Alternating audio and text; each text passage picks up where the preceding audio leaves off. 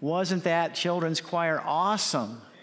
I don't think I've ever heard a more wonderful children's choir than that one. Yeah, that was good. I think I could even sing with Carrie leading. Man, I was wondering how they had so much enthusiasm, and then I just looked to the side and I realized, this is a director that brings enthusiasm out. And then the accompanist, have mercy. I could. I watched him do something that was sort of an enigma to me, because he was watching her the whole time he was playing, and every once in a while he'd turn the page. And I'm thinking, why is he turning the page? He's not looking at the music. But anyway, I was tremendously blessed by that. And I'm looking forward to the fact that they're doing it again, second service. So I'm going to get to, and I hope you stay by, because we're doing 2 different sermons in our series on Revelation. I'd like to have one more prayer before we begin. Lord Jesus, we're looking for you in your book, and in particular in this one, the book of Revelation. And I pray that your Holy Spirit would move among us and stir our hearts with fresh love and appreciation for you. Lord Jesus, there have been a lot of sort of historic kind of approaches to these prophetic books, but I'm asking you to show us ways to personalize them right now. In Jesus' name, amen. I want to tell you about Johnny Watkins. Johnny Watkins and his wife, Ann, invited people to their home every spring from our church when we were living in Grand Junction, Colorado. I was in 5th grade, and the Watkins home would always be a spring strawberry shortcake feed. And so the church was all invited to come to that. And we looked forward to this particular spring because Johnny's wife, Ann, made the shortcake, and they were always the first strawberries of the season, and it was always just a real high time for us. Now, Johnny was good friends with a doctor in our church whose name was Ward, and Ward and Johnny had sort of an interesting thing going on. They liked to play practical jokes on each other, even though they were good friends. Well, this particular story, they were having the strawberry shortcake feed, and as they were preparing to hand out the shortcake, because Johnny was delivering it on trays, Johnny went into the back room, and instead of putting whipping cream on Ward's shortcake, he put shaving cream. It made it look real nice and curly-Q, a little tip on the top, and everybody else got the real deal. And as they were handed out, Ward began to eat his. And of course, immediately, the first bite just, gave him the urge to regurge, but he listened to everybody else, and they were saying, "Oh, Ann, it is so good. We look forward to it every year. And what did you do with the whipping cream? Is it vanilla or cinnamon? What's the extra touch you've put in the whipping cream?" And Ward, here's all these people complimenting Ann on the wonderful shortcake, and he thinks, I don't know, must be something wrong with my taste buds, because this sure doesn't taste good to me, but I don't want to rain on the parade, so he ate the whole thing. Ate the whole thing. And that night, after the whole thing was over, in the middle of the night, Ward woke up, Dr. Stute woke up with the most horrible indigestion. And he decided he was going to call Johnny in the middle of the night. And he called Johnny's house, and he said, "Johnny, sorry to call you so late, but I am feeling sicker than a dog, and I'm quite certain it's something that I ate. Has anybody else commented to you about the whipping cream on the shortcake?" And Johnny said, "I don't think anybody would have contacted me, because you're the only one that had shaving cream." So he kind of got him, right? And Dr. Stute decided he would probably survive, even though he would blow bubbles for the rest of the night. Now, the whipping cream looked like something it wasn't. And we're going to be taking a look here at Revelation 3 and a group of people who look like something they aren't. Let's look here in Revelation 3, verses 14 and 15. To the angel of the church of the Laodiceans write, "These things says the Amen, the faithful and true witness, the beginning of the creation of God. I know your works, that you are neither cold nor hot. I could wish that you were cold or hot." So apparently God prefers that we would be hot, but if we're not hot, spiritually speaking, he would prefer that we would be cold as opposed to being lukewarm. He says to this church called the Laodicean church, "You're lukewarm. You're neither cold or hot. I wish you were one or the other. Now, why would God prefer that we would actually be cold over being warm? Because if you think about it, warm sort of seems like it would be a better place. But I think if you've been cold, you realize when you're cold, you want to get hot. When you're cold, you're not comfortable remaining cold. If you're warm, you're not necessarily thinking that there's any change necessary. You're quite happy with the way things are. And Jesus says, I wish you were one or the other. How does he feel about lukewarm? Well, let's keep reading. Revelation 3, verse 16 says it this way. So then, because you are lukewarm and neither cold nor hot, I will vomit you out of my mouth. Now, this is my paraphrase, but I think what God is saying, what Jesus is saying here to the lukewarm believers is, you make me want to puke. You make me want to throw up. You give me the urge to regurge. Why would he say that? A lukewarm church makes God sick. Why? Well, keep reading with me. Verse 17 says, you say I am rich. I have everything I want. I don't need a thing. And you don't realize that actually you're wretched and miserable and poor and blind and naked. They think they're okay. They think they don't need anything. Now, this part of the Laodicean message, we're going to refer to as the rebuke. This is not high compliments. This is not God giving kudos to the church. He's saying, this is a rebuke. Hear me carefully. You're not what I want you to be. In fact, what you are makes me sick to my stomach. This is the rebuke to the church of Laodicea. Now, in order to have a church known as Laodicea, and by the way, the churches that are listed here in Revelation 3 and in 2 are symbolic of the church as we come in on the close of Earth's history. And so there's a message in this for us as well.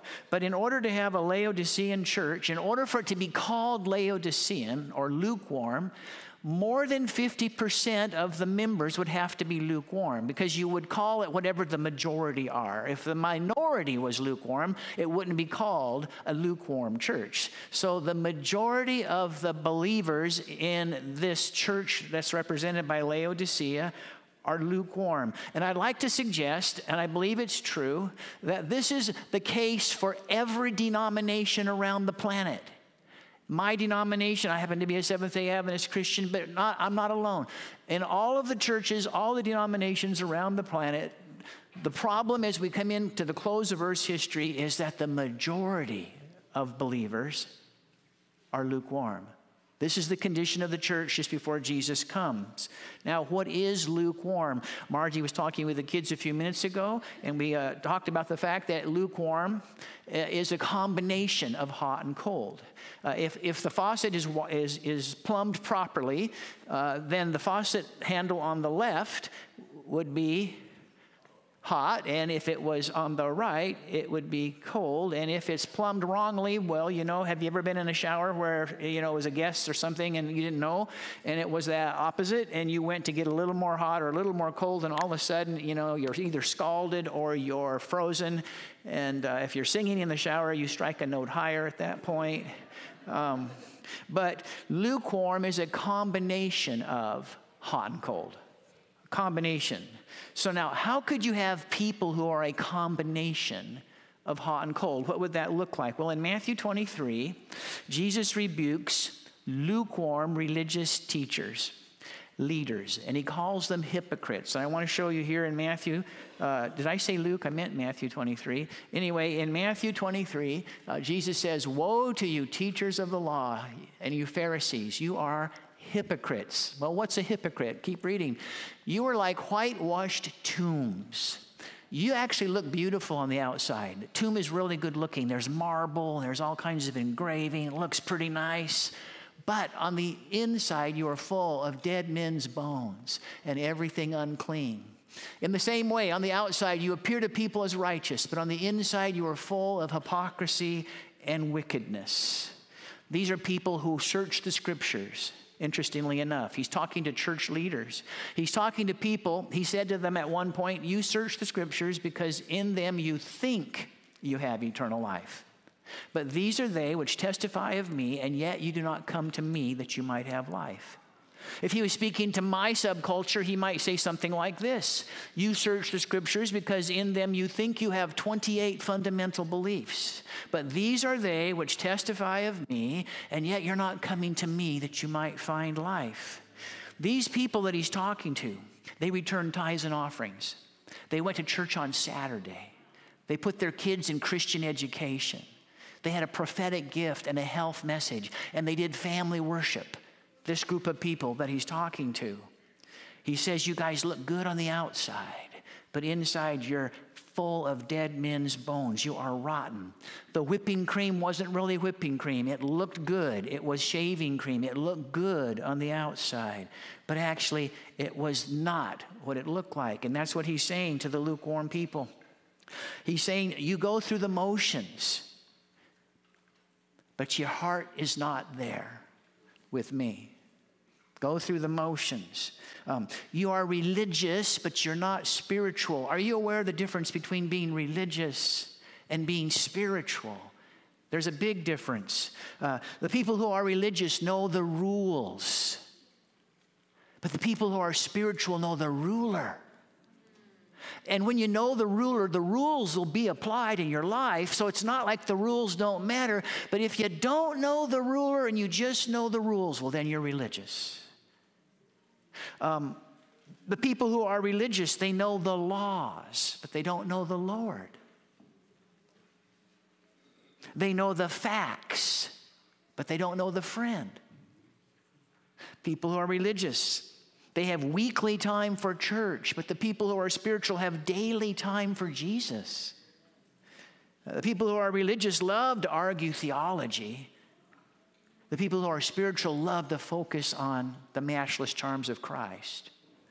The people who are simply religious are critical often and judgmental usually. The people who are spiritual tend to be positive and redemptive. People who are religious tend to be exclusive. It's us and them.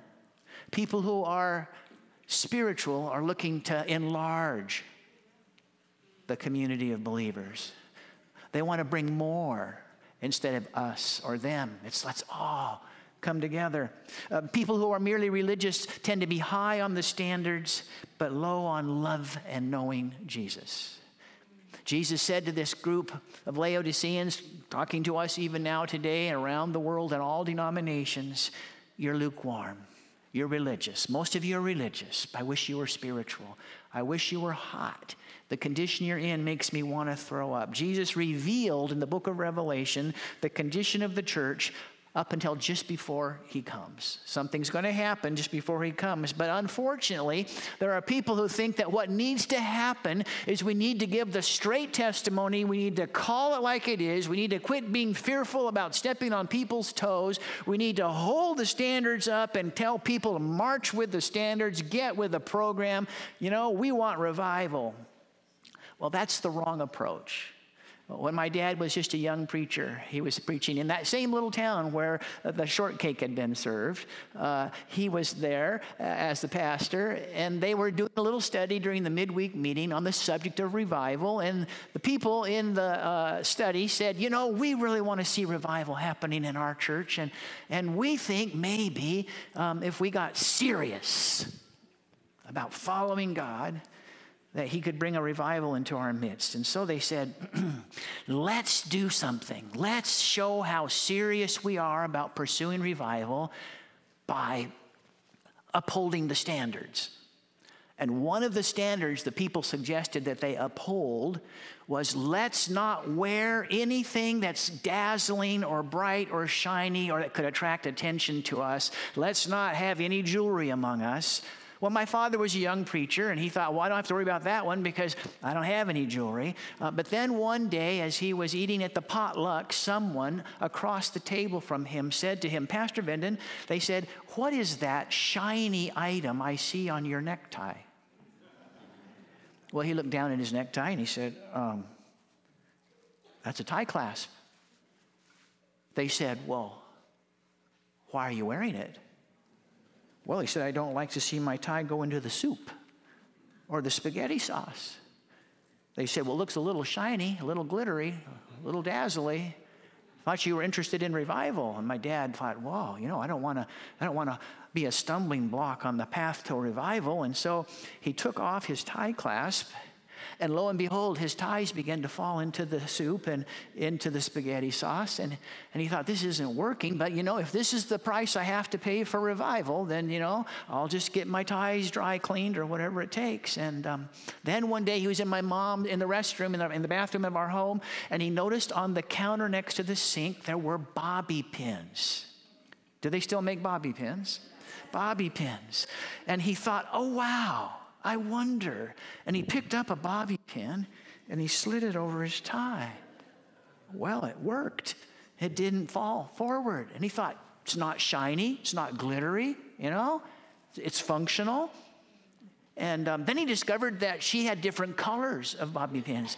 And so if he had a blue tie, put on a blue bobby pin. He had a red tie, put on a red bobby pin. And life was going pretty good for him now. He's, gotten the victory over the shiny, dazzly, glittery stuff. He's not going to hold up revival, and he's going to keep his tie out of the soup.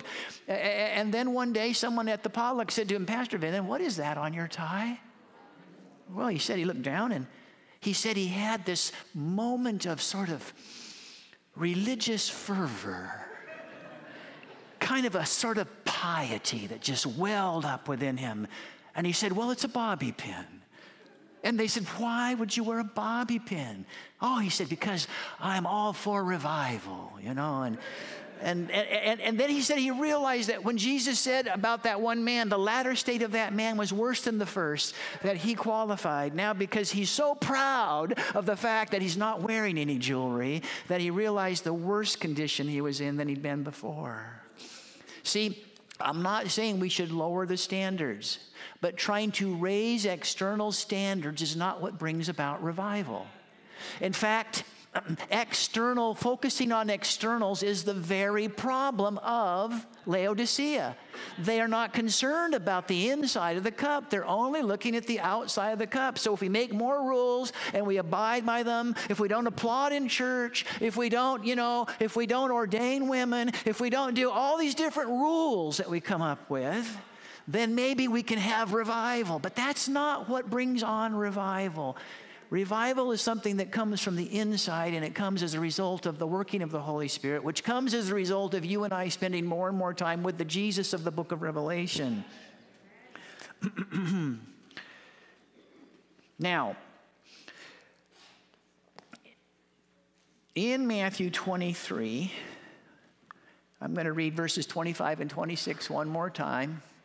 Woe to you, Pharisees, and you religious leaders, you're hypocrites. You are so careful to polish the outside of the cup, but the inside is foul with extortion and greed. Now notice what he says. Blind Pharisees, first cleanse the inside of the cup. Then the whole cup will be clean. Now, this leads us to the good news to the church of Laodicea, because God never gives a rebuke without also giving us counsel. He gives us good news. He says, here's the problem, here's the prescription. Here's the problem, here's the remedy. So here's the problem with Laodicea. You're focusing on externals. You don't have it in your heart. Here's the counsel. So now let's see the counsel that he gives in Revelation 3, verse 18. I counsel you to buy from me gold refined in the fire so you can become rich, and white clothes to wear so you can cover your shameful nakedness, and salve to put on your eyes so you can see. Now, students of biblical prophecy understand that in prophetic literature, gold is used as a symbol to represent faith and love. This is kind of old stuff, probably for most of you. Gold represents faith and love. So one of the things that his counsel includes is you need to get from me faith and love. All right? Also in prophetic literature, white robes represent the righteousness of Christ. The righteousness of Jesus covering us so that as God looks at us, he sees us as though we have never sinned. His righteousness covering us. Okay? That's the symbol there. And then the eye salve represents spiritual discernment, and he says it's brought to us through the power of the Holy Spirit. So if we were to summarize the counsel to the church of Laodicea, he's basically saying, here's what you need. Here's what you need. You need faith and love, which comes from me. You need righteousness, my righteousness, not yours, not external. You need my righteousness. And you need discernment, spiritual eyesight. You need that. And it all comes from us, the Father, Son, and the Holy Ghost. It comes from us. In other words, Jesus' counsel is, you guys need a relationship with me. You don't just need to know the rules. You need to know the ruler. And I'm anxious to be friends. I don't want you to just focus on the facts. I want to have a friendship with you. And that's the counsel to the church of Laodicea. Now, when Jesus comes the second time, there's not going to be any such thing as a lukewarm group of people left. I think we're all aware of the fact that when Jesus comes, there are only two groups of people, not three. Right now, there are three. But when he comes, there's only two. When he comes, there's only the hot and the cold. There's only the righteous and the wicked, the wheat and the tares, the sheep and the goat, the wise and the foolish. Just two groups. So just before he comes, something happens to the middle group. They disappear. Something happens to them. When I was just a little kid, my grandfather taught a little nursery rhyme, and it went like this. There was a little girl who had a little curl right in the middle of her forehead. When she was good, she was very, very good. And when she was bad, she was horrid. You know the verse probably too. What happens just before Jesus comes? What happens to the middle group? It polarizes. The middle group goes one way or the other. They either become very, very hot or they become very, very cold. But they're no longer in the middle. What happens that causes this? Well, God moves out and picks up speed. And we're told that the final movements are going to be rapid ones. There comes a time in our world, and I believe we're getting closer and closer to it. There comes a time in our world when Jesus waits no longer. He waits no longer. And I believe it is based on world conditions. I do. I remember hearing Billy Graham once say, if Jesus doesn't come soon, he's going to have to apologize to Sodom and Gomorrah. Because we think that they were bad. Whoa, we are way worse. We're getting way worse. He was suggesting things are not as good even, Well, there comes a point where world conditions are such that if he doesn't come soon, there'll be nobody left to come for, because we will self-implode. We will self-destruct. We're on a pathway to destruction. Apart from Jesus, destruction is the inevitable downward turn that all humanity takes. And we're accelerating on that path right now. And anybody who has their eyes halfway open or their ears half hearing realizes that in this world we're living in right now, this polarization is taking place rapidly. If you had told me about the way things would be right now 2.5 years ago, I wouldn't have believed you. I would have said, you're thinking science fiction. You're thinking you watch too many movies. No. The world's not going to come to a complete standstill and then turn around a whole paradigm shift and start going in a different direction. No, that's not going to happen. And no, they're not going to be teaching that kind of garbage in the public school system. That would never happen. No, they won't. No, we won't. No. You would have told me that 2.5, 3 years ago. I would have said, that's not going to happen. But in the last 2 or 3 years, we have seen our world polarizing like it's never polarized before. Groups are just whoosh, you can see them. The good little girl is becoming gooder and gooder. The bad little girl is becoming badder and badder with the curl, that's what we're seeing happen. I would suggest that we have signs of the closeness of the return of Jesus currently that make the sun, moon, and stars look like antiques. That's what I think.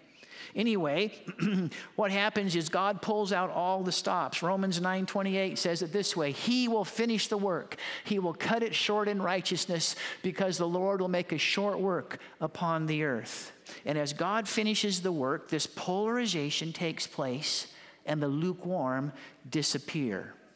The lukewarm disappear. Now, how does this happen? Well, when the lukewarm disappear, the message of Jesus and his righteousness will be rising to the top. And the result will be what we would refer to as a true remnant church.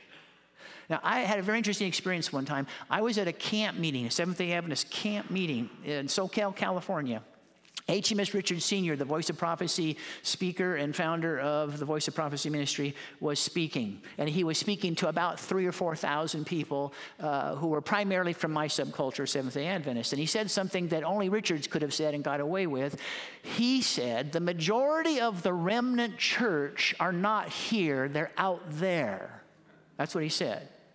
And he said, you might think I'm wrong, but I'm right anyway. That's what he said. God has a remnant around the world in every denomination. He's got a remnant. And just before Jesus comes, something's going to happen, and this remnant church is going to be consistent doctrinally as well as experientially. Now, if all I am is a part of a doctrinal remnant church, that's not the whole deal. That's not the real remnant yet. Just being correct in my theology doesn't make me part of the remnant. It's an experience as well. It's more than head knowledge. It's a heart experience.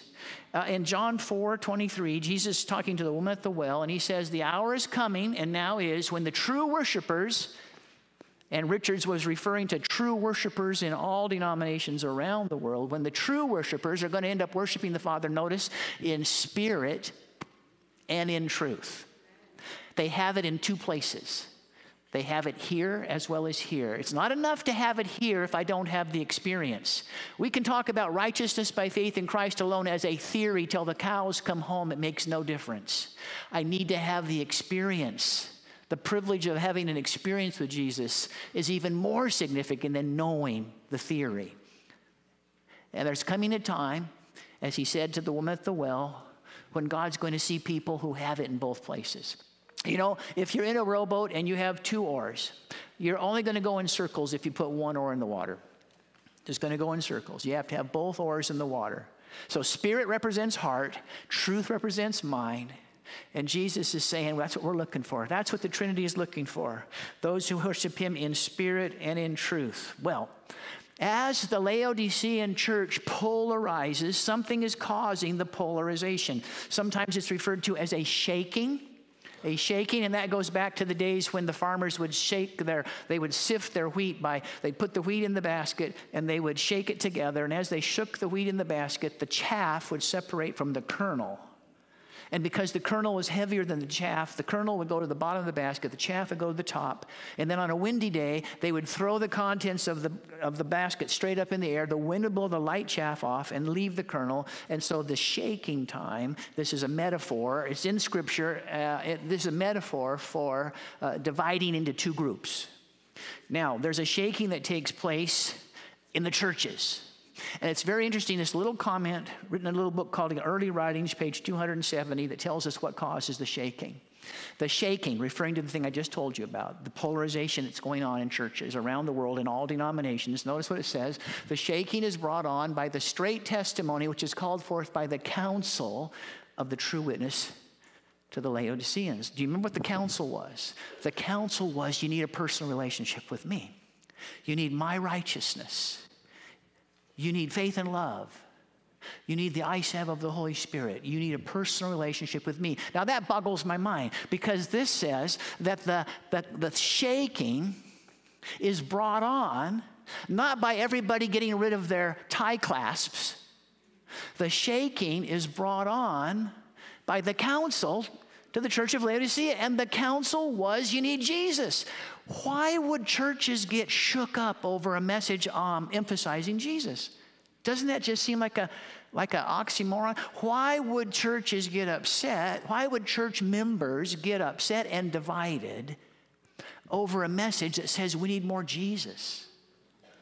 I can only think of one reason why people would get upset over that kind of message. It would be if they had been religious and not spiritual. It would be because they hadn't really been spending personal time alone with Jesus.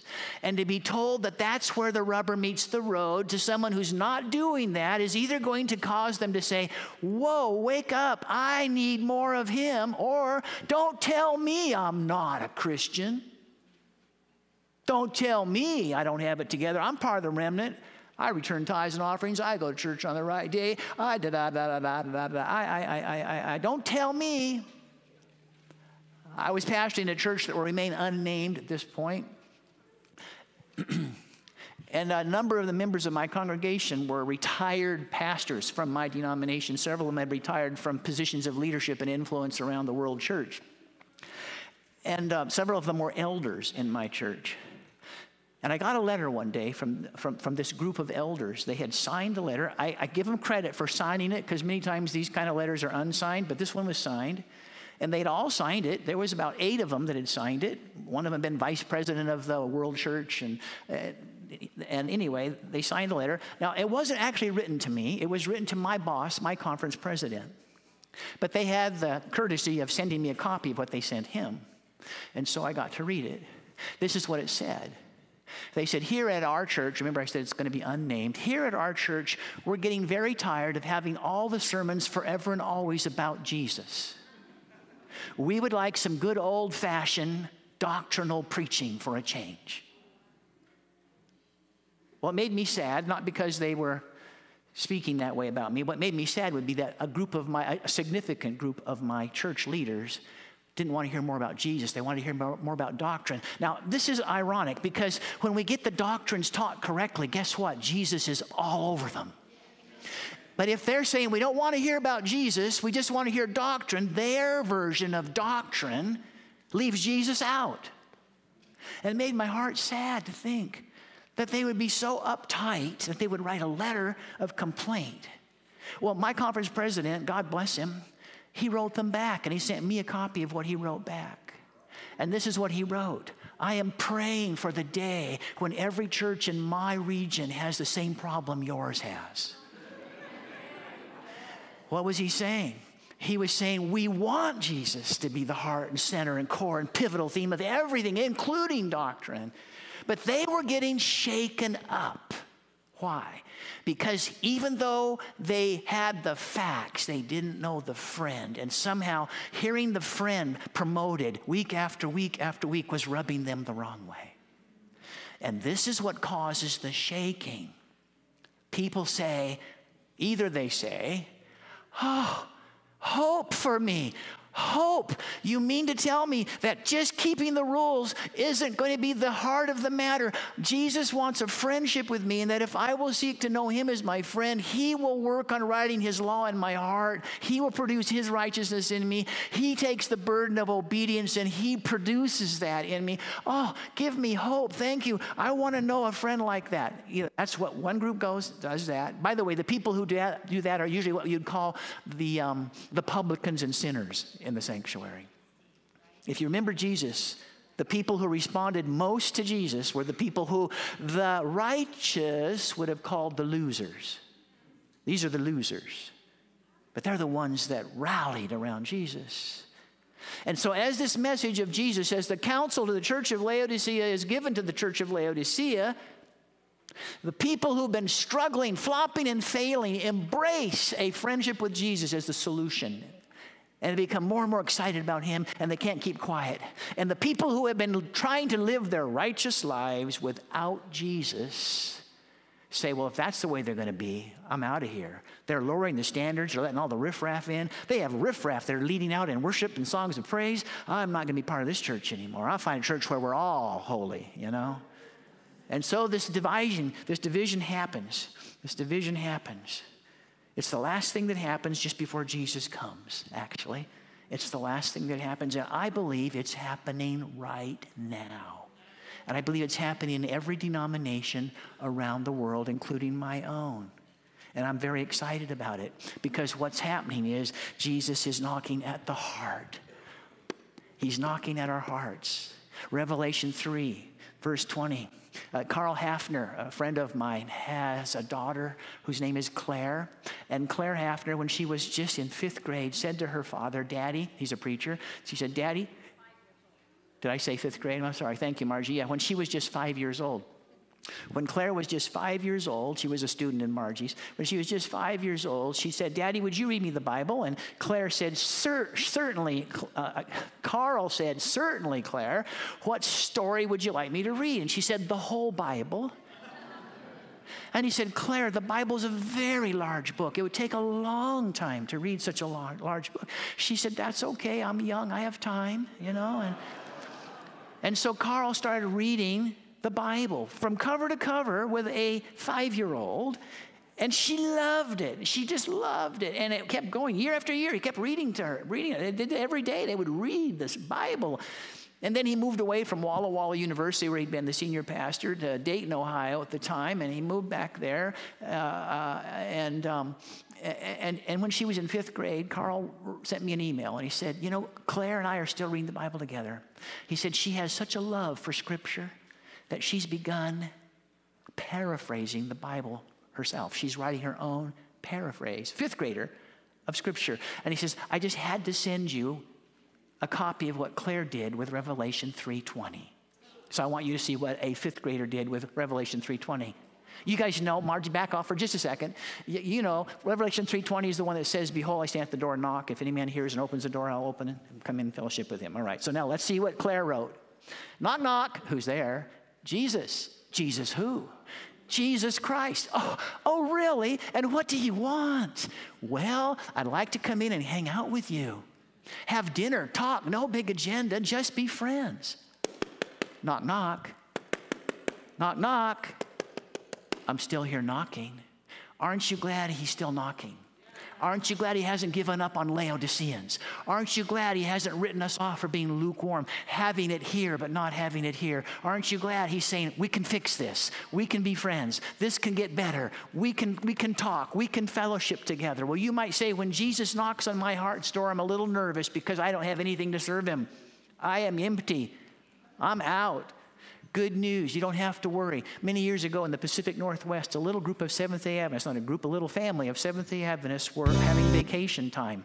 And they had come into a campground just a little ways from a town, but they'd gotten in there a Friday evening just in time to get their camp set up, but not enough time to get to the store and buy provisions, and they were out of food. But Dad said, not to worry, family, not to worry. We're going to go visit a Seventh-day Adventist church not too far from here tomorrow, and they always have potlucks to die for. We will have food that you won't believe, and we'll be okay, and then we'll get our provisions on Sunday. And so they go to church wearing their camping best, and as they're there, they are chagrined when the pastor announces that because of some problems they had had in their kitchen, the potluck for this Sabbath has been canceled. And the kids look at Dad like, oh, great, that was a great idea.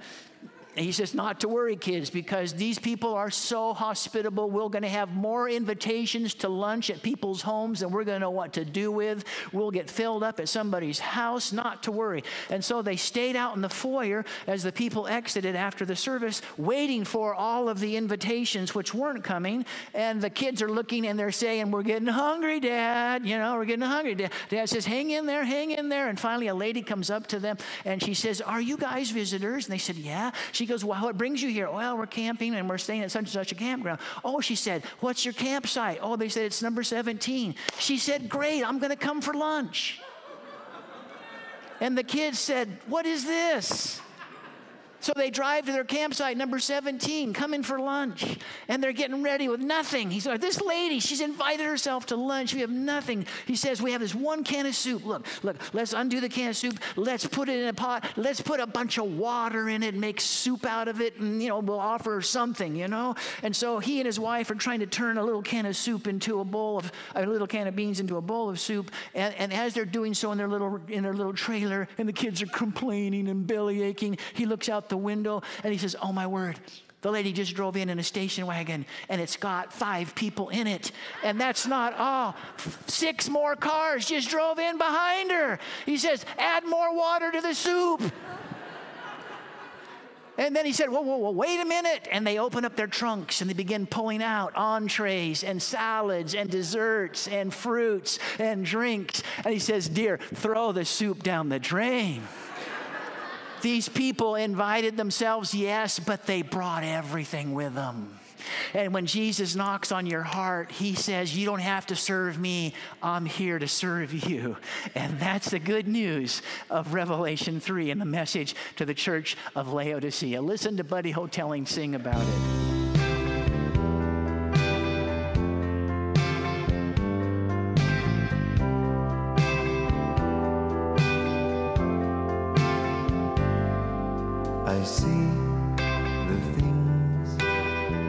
you're going through.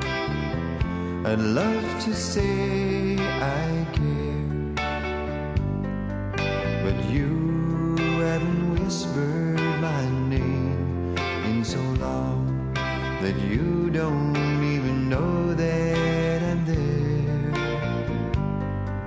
How long will it take till you realize that I'm what living's for, and I'd love to give you everything, but you don't talk to me anymore. You call my name when you're weary or hurt. I hear your voice when you're scared, but when your life goes right, I'm pushed from sight, even though I'm the only one who ever really tried to care. No, I've never been a poor weather guy. You know that's just not me. So how can you say that you'll love me always if you only love me when you feel your need? You call my name when you're weary or hurt. I hear your voice when you're scared, but when your life goes right, I'm pushed from sight, even though I'm the only one who ever really tried to care. And someday soon I'll come again and love to take you home.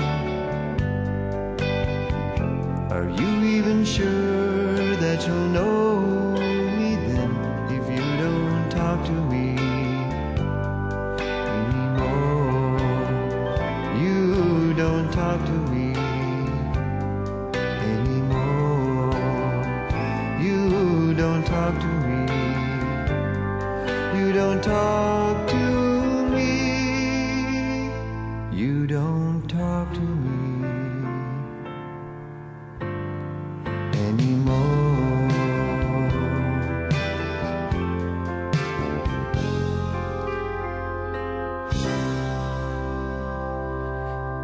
So he's saying, let's talk. Let's pray. Lord Jesus, thank you for the encouragement you offer us in this book. Thank you for still wanting to be our friend. Thank you for knocking. And Lord, we want to open the door wide and say, please come in. Come in today. Come in every day. For Jesus' sake, amen.